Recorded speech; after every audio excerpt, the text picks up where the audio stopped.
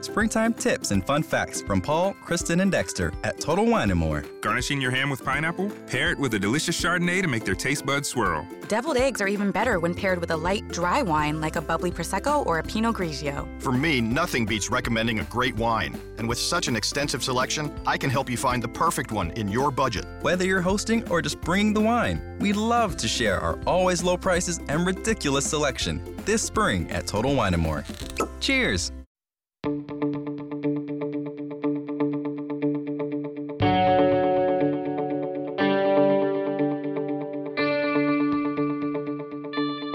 Hello and welcome to Fair Game, the podcast with a firm focus on Irish sportswomen, coming to you on the Head Stuff Podcast Network. I'm Elaine Buckley. And I'm Emily Glenn. On this episode, we're going to be meeting one of the true talents of Ireland's women's soccer team, who has shone bright for college, club and country alike. But before we do that, just a quick reminder of where you can find us. Check out headstuff.org for a full archive of episodes. And Fair Game is also available to subscribe to on iTunes, Android, Stitcher and Spotify.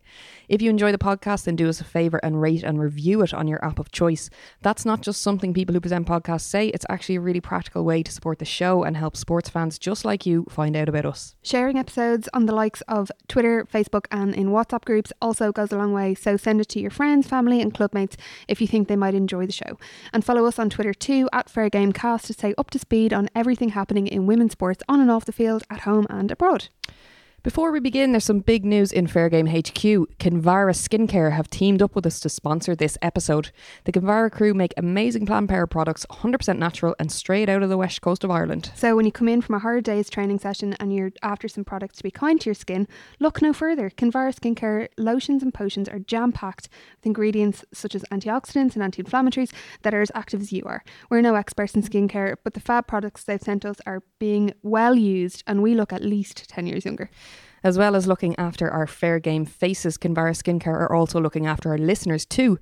Head to their online store at kinvaraskincare.com and there's a 10% discount just for you. Simply enter the offer code FAIRGAME, all one word, at the checkout. Go on, treat yourself.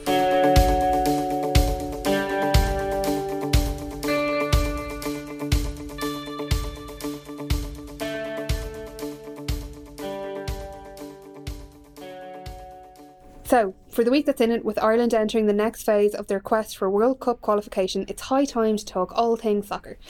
The women's game has been the cause of much scrutiny since the national team went on strike 1 year ago, but our guest today has been in the thick of things in the Green Gansey since she was a teenager. From honing her skills in the football fields of lovely Louth to becoming a soccer star in the Sunshine State of Florida to making the move to one of the most renowned footballing cities in the world, this woman has got some serious stories to share, and we are delighted to welcome Ireland and Manchester City's Megan Campbell to the Fair Game hot seat. Megan, you're very welcome along. Thanks for having me. So Megan, what we like to do in the show is kind of take our guests back to the very, very beginning. So take us back to growing up in Drogheda. What's your earliest memory of playing football? I remember my dad taking me to a pitch where I had no idea where I was going, and he was like, I was playing as a kid, playing football, out the back and out the front with my dad and my siblings, obviously, and friends and cousins, and he sort of seen that I had a knack for it and I liked it and I wanted to do it every day, so he took me down to a field where Grove Rangers were playing at the time, and it was a boys team because unfortunately back then when I was a kid there was no girls teams at that age. So I had to join a boys team, and I played with them for a good few years. Just he remembers distinctly. He'll be quite biased towards it, but I don't like to talk about it. But he says that as a kid, I used to just get the ball and run and shoot from anywhere and do whatever it needed to be. And he obviously loved watching me from the sidelines. But from there, I think I just, through his love of the game, and then I grew from that. And I just really enjoyed playing. And after then the love of the game grew, I kept going up and playing with boys all the way to under 14s and then switched to a girls team, and just grew from there. Were you the only girl in that team, just out of interest? I was, yeah. It sounds like you were a brazen girl back in the day, shooting from anywhere on the pitch. But you got called up to play at national level at quite a young age, starting in the under 17 squad.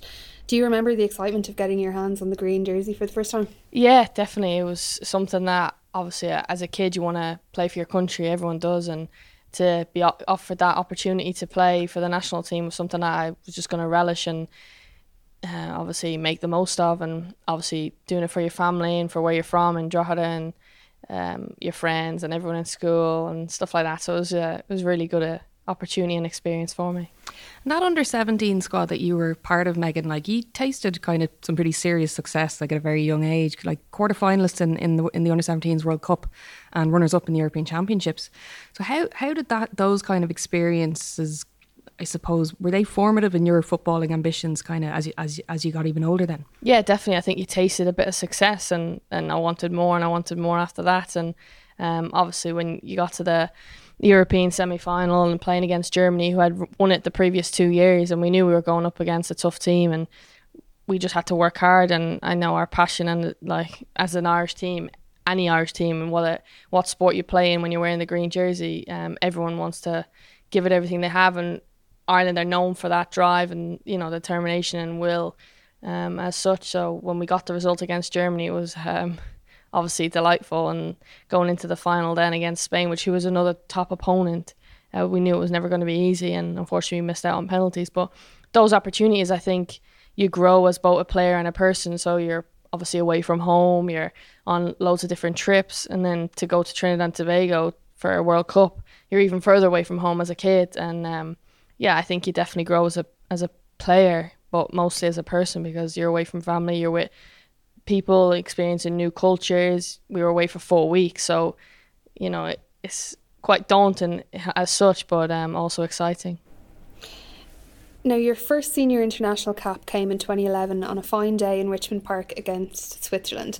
Did that pass in a bit of a blurry haze to you, or does it stand out? Do you remember the day? I do, yeah.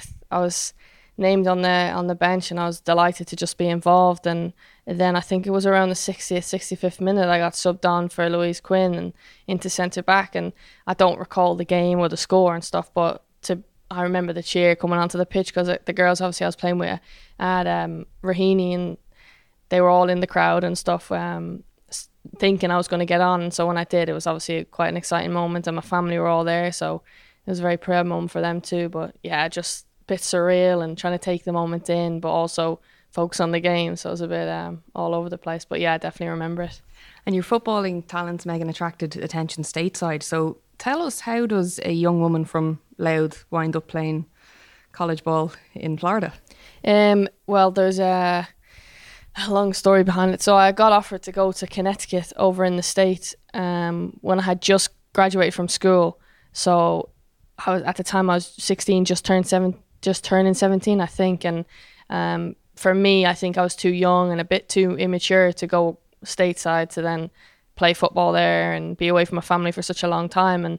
And so I decided against it. And luckily through the FAI, I then got a scholarship to go to IT Carlow, and I took part in their sport and exercise course for 2 years. And during my second year, I had started to speak to Mark Ricorian, the FSU manager, who I ended up being at that college. And he was just showing his interest in me as a player and asking me for clips and stuff. And obviously when you're playing with the national team, it gives you that level of, I don't know what you would say, like people are seeing that you can play and stuff. And when we obviously made it to the European finals and to the World Cup, it helped my profile then to grow. And so when he seen that, then he offered me to come over and have a look at the college. And so in the April I went and had a look, and it was just something that I couldn't turn down. And you know, even if I was saying it to Dad and to a few of the girls who regret not going to the States, at least if I go there and I don't like it, I can come back home and, you know, at least say I've done it. Whereas if I didn't do it, I'd always regret it. And so yeah, I never looked back when I went over that June. We've heard glowing tales from other athletes in other sports who've made the switch to the States for college. What was the standard of the facilities like that you had over there under Title IX? Oh, phenomenal. Something that really opened my eyes to the amount of money and investment that they put into their sports over in the States. Like every sport it wasn't just football, and I know football is a main sport over there for the men's around the colleges basically are funded through the football team, but like every sport at the college I was at least, and then the ones you travel to, it was just incredible to see. Like 40,000 students were at my college, and like that's the size of Drogheda where I lived. And so like you're going from where you live to then a college which is the size of you. And Tallahassee was basically run by that college. So in the summer when the college was closed or there was minimal students there for summer school, like the town was just dead. Like it's mad to see, but yeah, it was huge, and the facilities like that, everything that was at your disposal was just incredible. And in a town like Tallahassee, where I suppose the college is the focal point, there's a culture of, I suppose, huge interest in college sports teams from the locals around and from local media as well. Was that side of it, having big crowds at your games and like being covered by both the college and external media, was that sort of a culture shock to you at that time? Yeah, definitely. Going over there is, I think, is 18, nearly 19, and you're exposed to all those things like you said, and it's something that you're trying to take everything in but then play at the same time. And the way their schedule worked, it was like so hectic, where you've 2 games a week and then you've 2,000 to 4,000 people coming to your games, and you've gone from nobody pretty much to then having loads of people come to your games. And I think it put a little bit of added pressure on, because you're not only performing for yourself in the college, but you're performing for the community as such. But then you take advantage of it and you use that. You were part of the squad that won the NCAA Division 1 Women's Soccer Championships in 2014. It's the first and only time in Florida State Seminoles history. Tell us about that experience. Tell us about the team and the games. Tell us the whole scale. Well, in my first year in 2013, we were unlucky to lose out to UCLA in overtime, as such, well, what they call it over there, overtime. So if you score in extra time, as we would call it here, the game's over once the goal goes in. And I think it happened right inside the start of extra time, and so it was quite tough to take. But only 2 girls had graduated that year, so as 2 seniors left, it left still a huge class to have that bond and have that gel together on the pitch. And we went into the next season with a lot of familiar faces, but then a few freshmen, and yeah, it was just a season to remember. Obviously, I'm never going to forget it. It started where you're playing in, like, they call it out of season games, so you're playing pre-season friendlies basically, to get your rankings and stuff up. And then we went into the ACC and played really well, and we won the regular season that year. So basically you win every game, you win the regular season, and then you go to an ACC finals tournament, so the top 4 teams in your league then go to win the trophy of the title for the league. It's quite confusing. And then from there you enter into a bracket of the top 64 teams in the whole of the USA, and game by game it gets narrowed down. It's kind of like the Champions League as such here, except just in the whole of the US. And from there then it went from 64 to 32 down to, and it continued to go down and down, where we made it to the Final 4 again. And obviously having those experiences of losing in a final, of a national final, then to carry those through and have so many players experience that and to know what it's like to lose, you don't want to feel like that again. And I think that worked to our benefit. And yeah, we went into the final and just, it was unbelievable. Even when you're talking there, Megan, about the teams you were playing, say UCLA, there's obviously a good bit of travel involved in playing soccer at that level in college. So, like, say as you're progressing kind of beyond your state international competition, what's the balance like between college and football? Like, are you essentially training like a professional athlete at that level? Yeah, definitely. I mean, we play Thursday, Sunday, so it's quite a heavy schedule, and it only runs from August to December, then your season's over. So it was quite hectic. But even within our league, it's not just within the state. So we were flying, like, we were lucky enough to charter fly.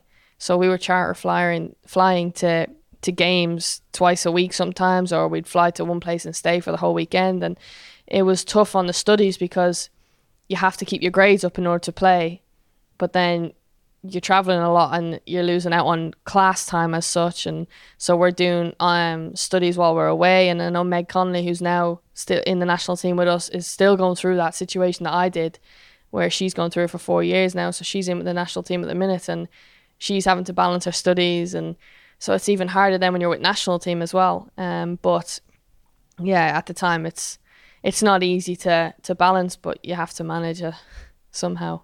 And at the end of your degree in social science in Florida State, you opted not to go forward for the NWSL draft. What prompted that decision? I think I had spent 2.5 years away from home, and through personal reasons I just wanted to come home and be closer to family and friends and stuff. And I had spent so much time away, and my family weren't unfortunately able to come over and watch me play in the States, because it was quite expensive at the time for families to fly over just to watch a game of football. So they never got to experience it, and my dad regrets it to this day not going to the national final. which was quite unfortunate. But yeah, I think for me it was just time to go back home and be closer to family and allow them to be able to travel a shorter distance to be able to watch me play. And I've always wanted to play in Europe anyway, so yeah, it was something that I wanted to do first. And then also I think personally, I think if you enter into the draft, I didn't like the whole system of you're not really in control of where you're going as such. So when a team picks you, they have your rights to you as a player and as a person. And so if they don't want you to play for them, or they don't end up putting you in their squad, then you could just get traded to a different team and you don't know about it until like weeks before. And so you've like settled in a state, and then you're going to the other side of the country. And it might be a bit exaggerated, like, don't get me wrong, but in my mind as a kid, that's why I was like, I don't want to do that. I want to be close to home and have like a stable, like a job where you know where you're going to be at least for that contract term. I actually wasn't aware of the extent of that feature in the NWSL until recently when Kristen Press was just traded to Houston. Yeah. I think it was for Carly Lloyd actually, and then didn't have a say in it. I didn't realise that it was that kind of that was kind of the nature of the contract. It just seems absolutely crazy. And then all of a sudden she's just, I'm not doing it, I'm moving to Sweden and I'm dropped from the national team. It's pretty kind of big, overbearing presence on the league. Yeah, I think it's definitely a big decision as to why I think many internationals don't stay if they're at college over there, and they will come back home. But yeah, for me, it was just something that I didn't want them to have the decision in where I was to play. Like, I would like to choose where I want to play as such. If the team obviously offers it to me, then I have the choice whether to say yes or no. But yeah, it was just something that I didn't find interest in. But it doesn't mean that I won't go back. Like, it's definitely something that I'm always open to going back to the States. But if you play across the water for over a year, then if a club picks you, you're not tied. Like, you get a set contract, I think, as such. So it would be a lot more settled. Well, it's not like the decision didn't work out for you, because in 2016, one of the biggest clubs in Europe and in the world wanted you to sign on the dotted line. Manchester City came calling. Tell us about that call. Yeah, I'd obviously come home at Christmas and just graduated from college in the States, and in January I was like, where am I going to go play? And it was quite a stressful situation and time for me and my family, and just not knowing where to go. And I was trying to send my video clips as that Florida State had made of me playing in my 3 seasons there out to different clubs to be able to, you know, see if anyone wanted to at least take me over on trial or whatever. And City came knocking and asked me if I'd go over and train with them for a week. And so when I arrived there, obviously they had facilities like they did at Florida State, and I was just in awe, because I didn't think I'd ever see it again. But not just for soccer. Like, in the States, it's like every sport in the college, whereas this one was focused on soccer alone. And so it was just incredible to see. And then I trained with the girls for the week, and I think I left. He said it was up, like, he wanted to see if I would gel with the team and stuff like that. And then he said to me, all right, we'll be in touch. And so I went home on the Sunday, and on the Wednesday I flew back to Manchester and flew to Abu Dhabi the next day for pre-season, and I signed on the dotted line over there. So it wasn't a bad time to come into the team at all. And your club mates at that time of signing were, well, they still are essentially a who's who of the top players in the world. So what was it? How did you gel? Like, what was it like going into that dressing room? It was a bit surreal, and I was a bit in awe of obviously a lot of the players, because the players you watch on the TV, and obviously England being the national team that they are, they're quite high profile, and you know, they're well known and they do well in tournaments. And so to be able to train and play alongside some of them players, I was just like mesmerised. Like, I couldn't believe it. I suppose especially post 2015 World Cup and what they did there, like the likes of Steph Houghton and Lucy Bronze and them. It's some lineup. Yeah, it was definitely incredible to just even go over and be asked to be a part of that. And then when he asked me to stay, I just couldn't believe it. And you know, it took some time to get used to it. Your culture change obviously again, and getting used to playing alongside different players and training alongside different players. But it definitely helped me grow as a player, because you're playing and training with the best players, so you can't not improve. So yeah. Manchester City are also the vanguards of gender equality in club football. They showcase their women's team in a way that no other club has really done, not least through the Same Game, Same Club, Same Man City campaign. As a player, you've spoken about the level of resource that you kind of witnessed and accessed when you first joined, but what does it mean, that kind of commitment to equality and fairness?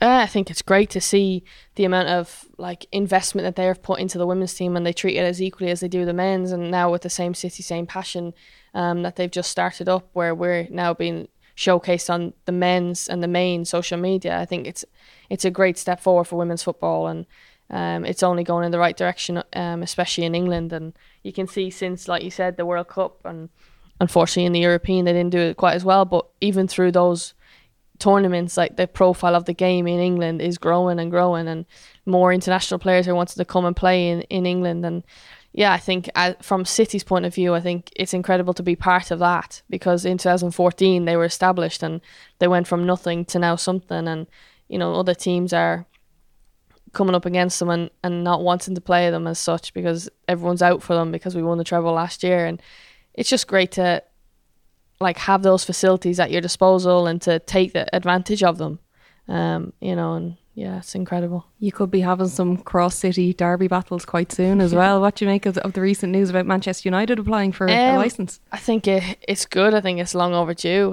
They're a good club. Well, they're not a good club. They're a great club with an unbelievable history behind them. And so to have a women's team there, it's obviously only going to grow the women's game even more in that country and all around the world, because they're one of the most like biggest franchises in football around the world. So it's only going to help the game. You signed with Man City in 2016, and after only a short time in the blue jersey, you suffered some serious injury that required surgery and then sidelined you for much of the 2016-2017 season. Talk us through what happened. I signed February 16th, and in March I was away with the national team and unfortunately rolled my ankle and tore my ligaments in my right ankle grade 2, which is, you go grade 1, grade 2, grade 3, and if it's grade 3 and plus, then it requires surgery. But thankfully it was only grade 2, so it took 2 months I think to come back from recovery. But during that rehab I then tore my quad while I started kicking the ball again, so it pushed me back another month, and it ended up coming to June where the international break was on, or there was a break in the season if I remember correctly. So then it gave me that time to get myself fit and stuff again, and in July I came back. I think I played Aston Villa in the Conti Cup, and I was just buzzing to be back on the ball and back on the grass again, and to finally be wearing the Man City jersey and playing for the club. And then unfortunately the start of August, we were on the day of the game doing set pieces on an Astro down in Reading, and I rolled my ankle quite badly in the warm-up, and that required surgery. So I was after going from coming back to then needing surgery again. And I had ankle reconstruction mid-August I think, and it took me the guts of 8 months to come back to full fitness. And in coming back to full fitness now, Megan, we are absolute suckers for a good sporting comeback story, and they don't come much better than your return in time for last year's FA Cup final. Really triumphant return to the game. Tell us about the moment that Nick Cushing named you in that starting lineup on that day. I've said this story many times, but I'll never ever forget the day where Saturday come and we're doing the set pieces, or he names a team so that you can do the set pieces before you travel down to London on the bus.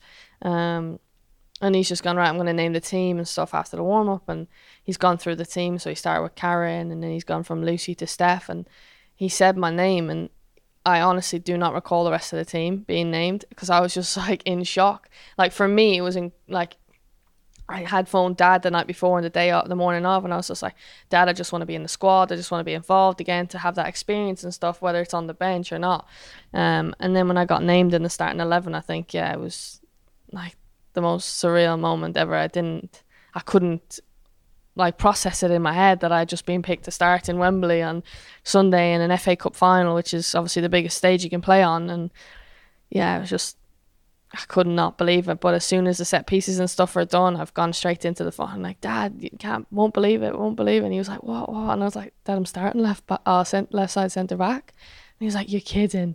And so then he booked the flights and he was straight over, and my uncle was there as well and my cousins. So yeah, it was a great day.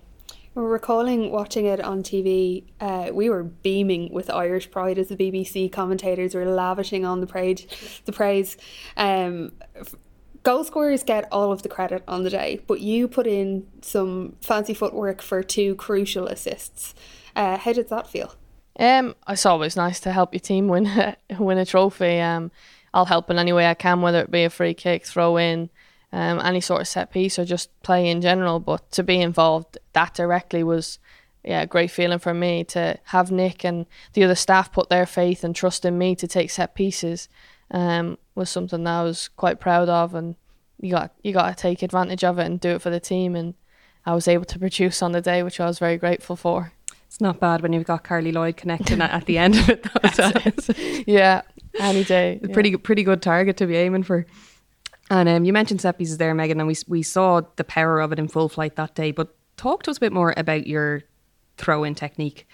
When and how did you realise that was, I suppose, your specialty? Like, was it a coach that identified it, or did you just know, I'm really good at this, this is going to be my thing? Yeah, I think it was just me. I was playing with boys, as I said, back in Drogheda, and I'd gone to Boyne Rovers and started playing with the lads. I think it was like under 14, that around that age, and I threw the ball in, and it was just longer than the average person's, and they was like, just do it again, like, Megan, take the next throw.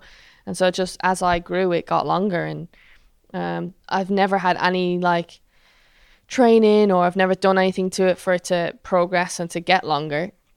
Like, I've just been thankful enough to have it in my locker. It's just something that I've always had. And so when you're kind of doing your gym work, there's nothing specifically that you work on for the throw-ins? No, nothing at all. It's just a natural thing that's happened, I guess. They say I'm hypermobile, so it probably has a big like effect in it with my back being stretchy as such, and my arms and my legs. But I love that description of yourself, as you've gotten older and you've gotten longer and lankier. Your throwing has gotten better just because you've got longer arms now. And sorry to lower the tone again, but since you made a blistering start to with Ireland's Women's World Cup qualifying campaign, you returned to club league action last November, and then again another dreaded injury. You were struck down with a dreaded cruciate ligament injury in Champions League action with City. You're well over the surgery at this stage. I was 4 months post-op yesterday, so congratulations. Not that I'm counting at all. But yeah, I've still got a long way to go, but I'm at the right club, and I've got the right facilities and the right people and staff and players behind me to push me back and get me back fit as quick as possible. It's always obviously frustrating when you get an injury, and to have 2 serious injuries in the space of 2 years playing for your first professional club, it's never nice. And you know, it's always quite frustrating and stressful situation, and but I'm at the best place, and I'm just going to keep my head down and work hard to try and get myself back fit as quick as I can. Good stuff. And as well, like, besides the physical side of injury, it can also take a huge mental toll. We actually did a whole full episode on it before. How have you been kind of keeping it together in that regard?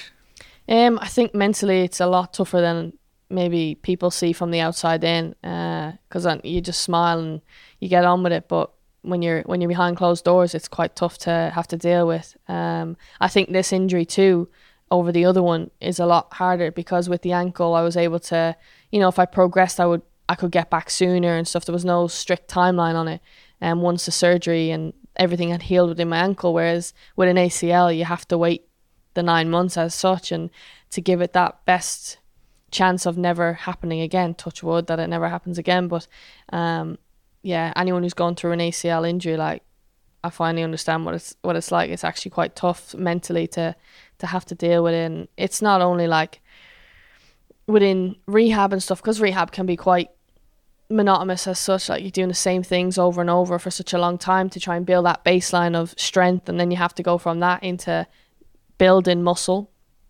to then be stable enough for when you run, so that you don't pick up niggles or it doesn't reoccur.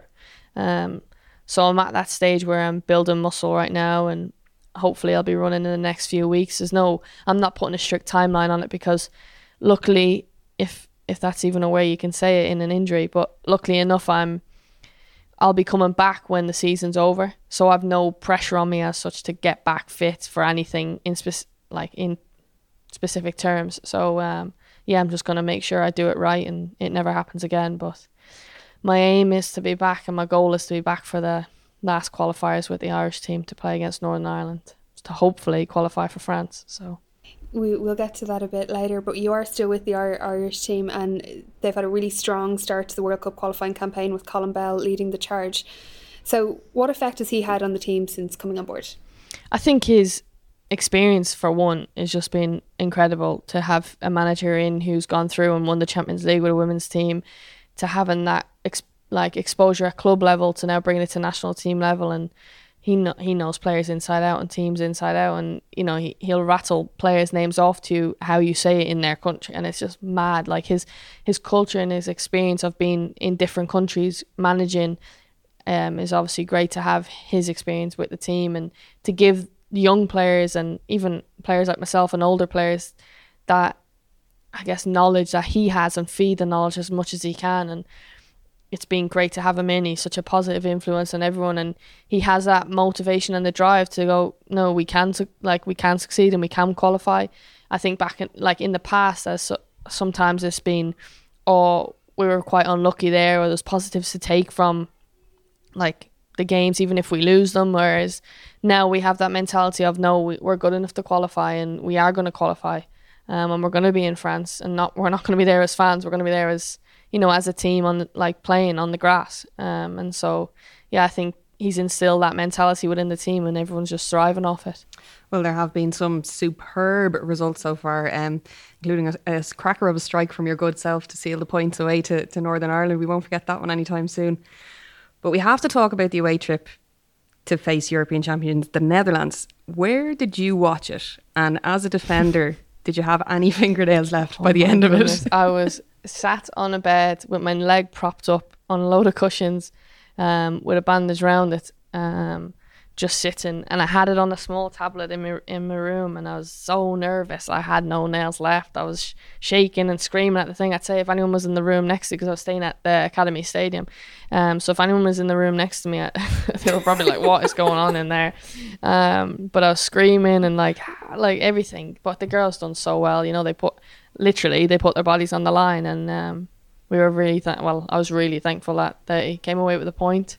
And you could see that kind of mentality you just talked about that Colin has instilled in the squad, like whereby they literally had last year's World Player of the Year, Lika Mertens, running at them, the back four, and they just kept them out. Like no matter what they threw at them, it was like, nope, you're not scoring against us today. Yeah, definitely. I think everyone on the pitch and off the pitch, and staff included, worked so hard for that game, and we drilled everything into what we needed to do to succeed. And I know the girls had a lot of film and stuff that camp, and just making sure everything was right. And so when we went into the game, the team knew exactly what they had to do to get a result off the European champions. And yeah, it was incredible that day. The performance that they put on was second to none. And I know some people might look at it and go, oh, well, you just sat back and you didn't do nothing, and you know, but in 5 to 10 years' time, when people are looking at results, they don't remember the games and how they came about. They just see Republic of Ireland took a point off the Netherlands, who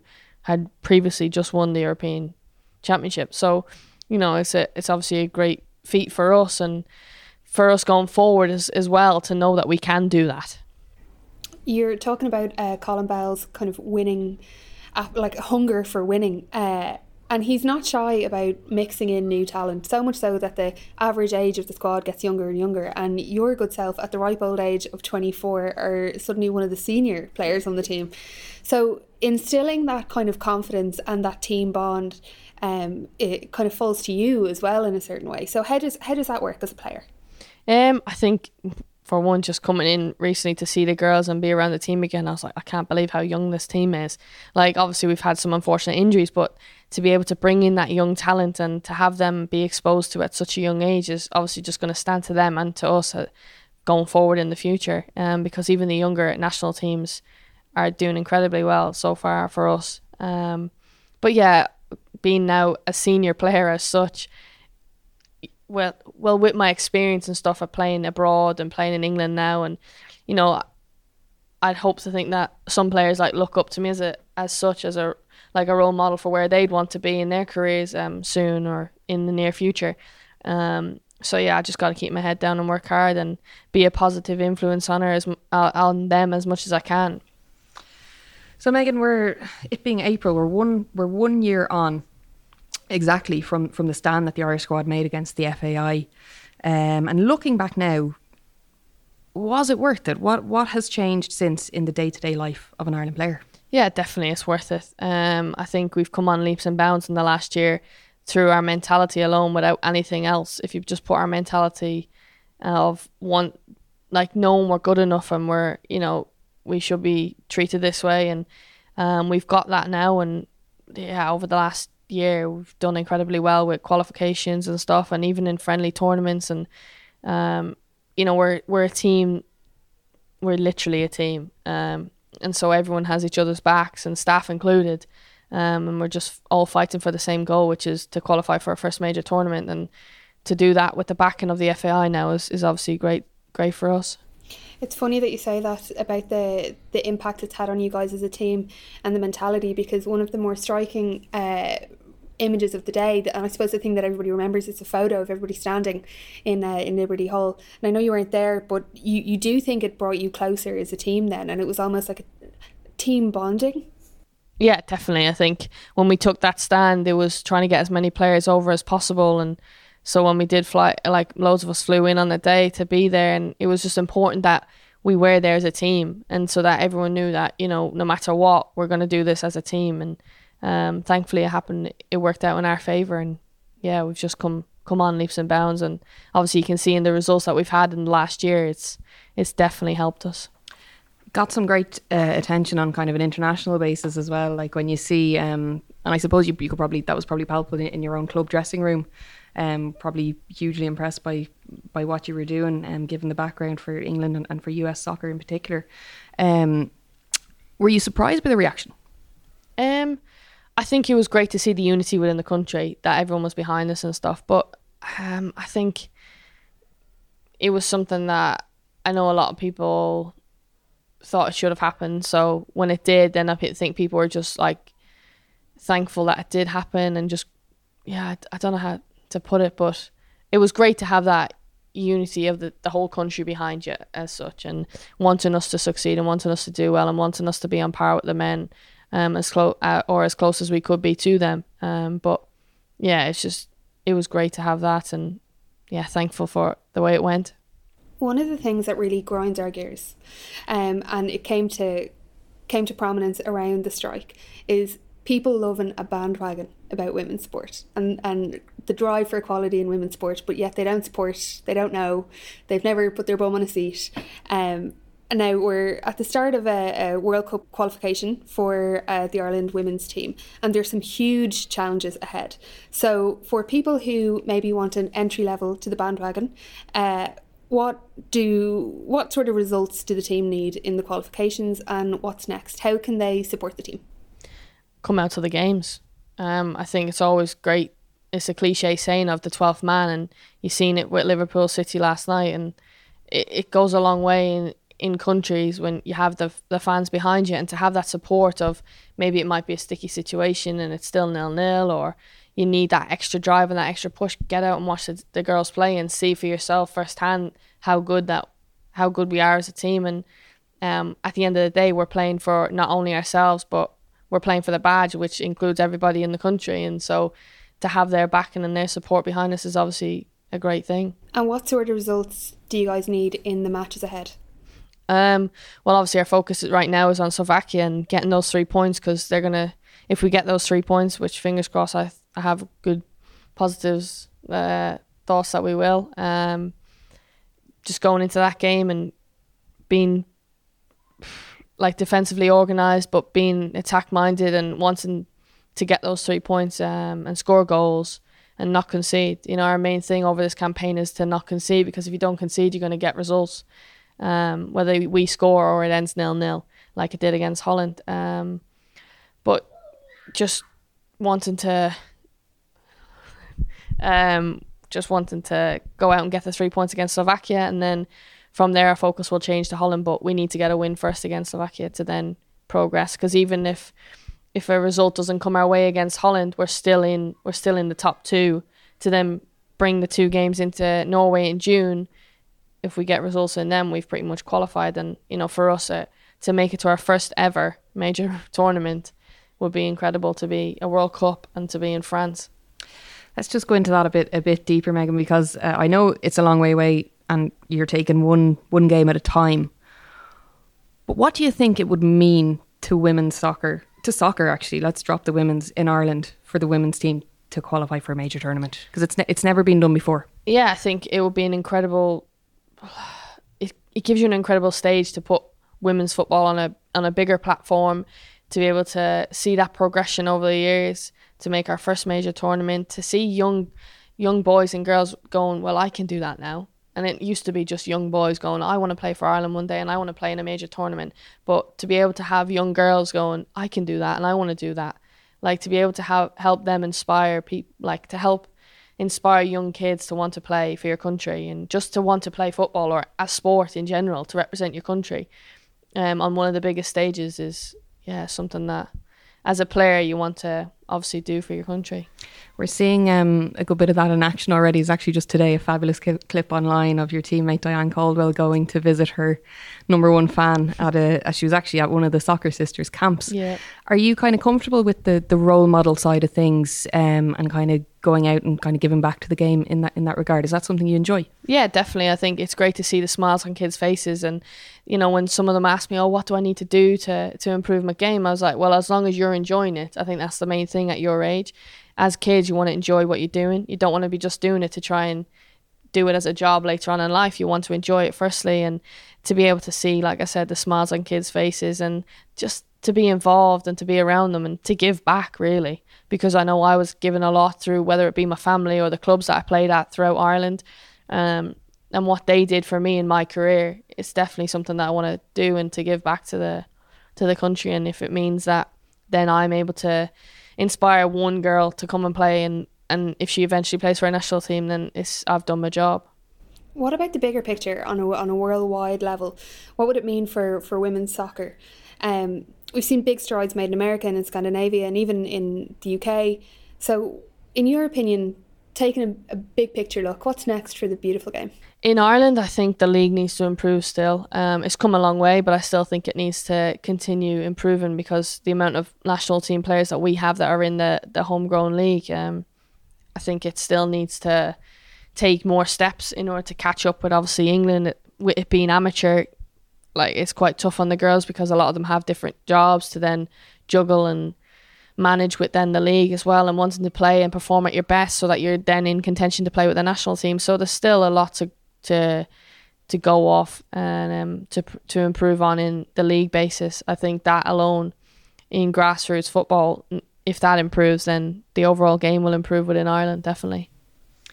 Well, the Women's National League is in full swing, so as well as encouraging you to go out and support the international team in Tallaght in their World Cup qualifiers, like getting out and supporting your local club is just a really good way to start. It's how you get to know the players, it's how you get to know them when they come into the national team, and we just constantly urge our listeners and our followers to get behind it. But for now, Megan, we just want to say big thanks for taking time out of your holidays at home and taking time out of camp to chat to us. It's been great to talk to you, and best of luck with the recovery, and we hope to see you back on your feet very soon. Thank you. Thanks for having me. Big thanks to Megan Campbell for taking time out of her holidays at home to join us in the Fair Game Hot Seat. You can follow her on Twitter at MegCam10 and Instagram on the same username at MegCam10. Follow us on Twitter too at Fair Game Cast. There's so much live action involving Irish sportswomen to look forward to in the coming months, and that's where we provide you with all the necessary information to keep you in the loop and hopefully get you out in the sidelines. Major thanks to our sponsor for this episode, Kinvara Skincare, and don't forget to use the offer code FAIRGAME, all one word, to do some online shopping at kinvaraskincare.com. Finally, a reminder to subscribe to the podcast on whatever app you're listening to us on, be it iTunes, Android, Stitcher or Spotify. That way you'll get the next one delivered directly to you. That's all for this episode, and we'll chat to you again next month.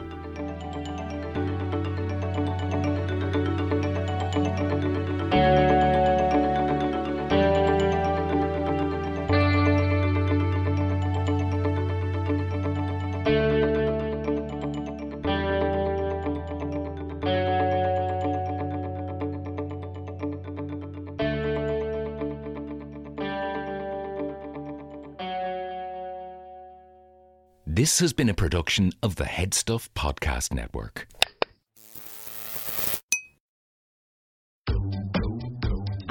Find all your favorite movies and shows faster with Xfinity. Just speak into the X1 voice remote to search across live TV, on demand, even Netflix and Prime Video. Now that's simple, easy, awesome. Switch to Xfinity today and get a great offer.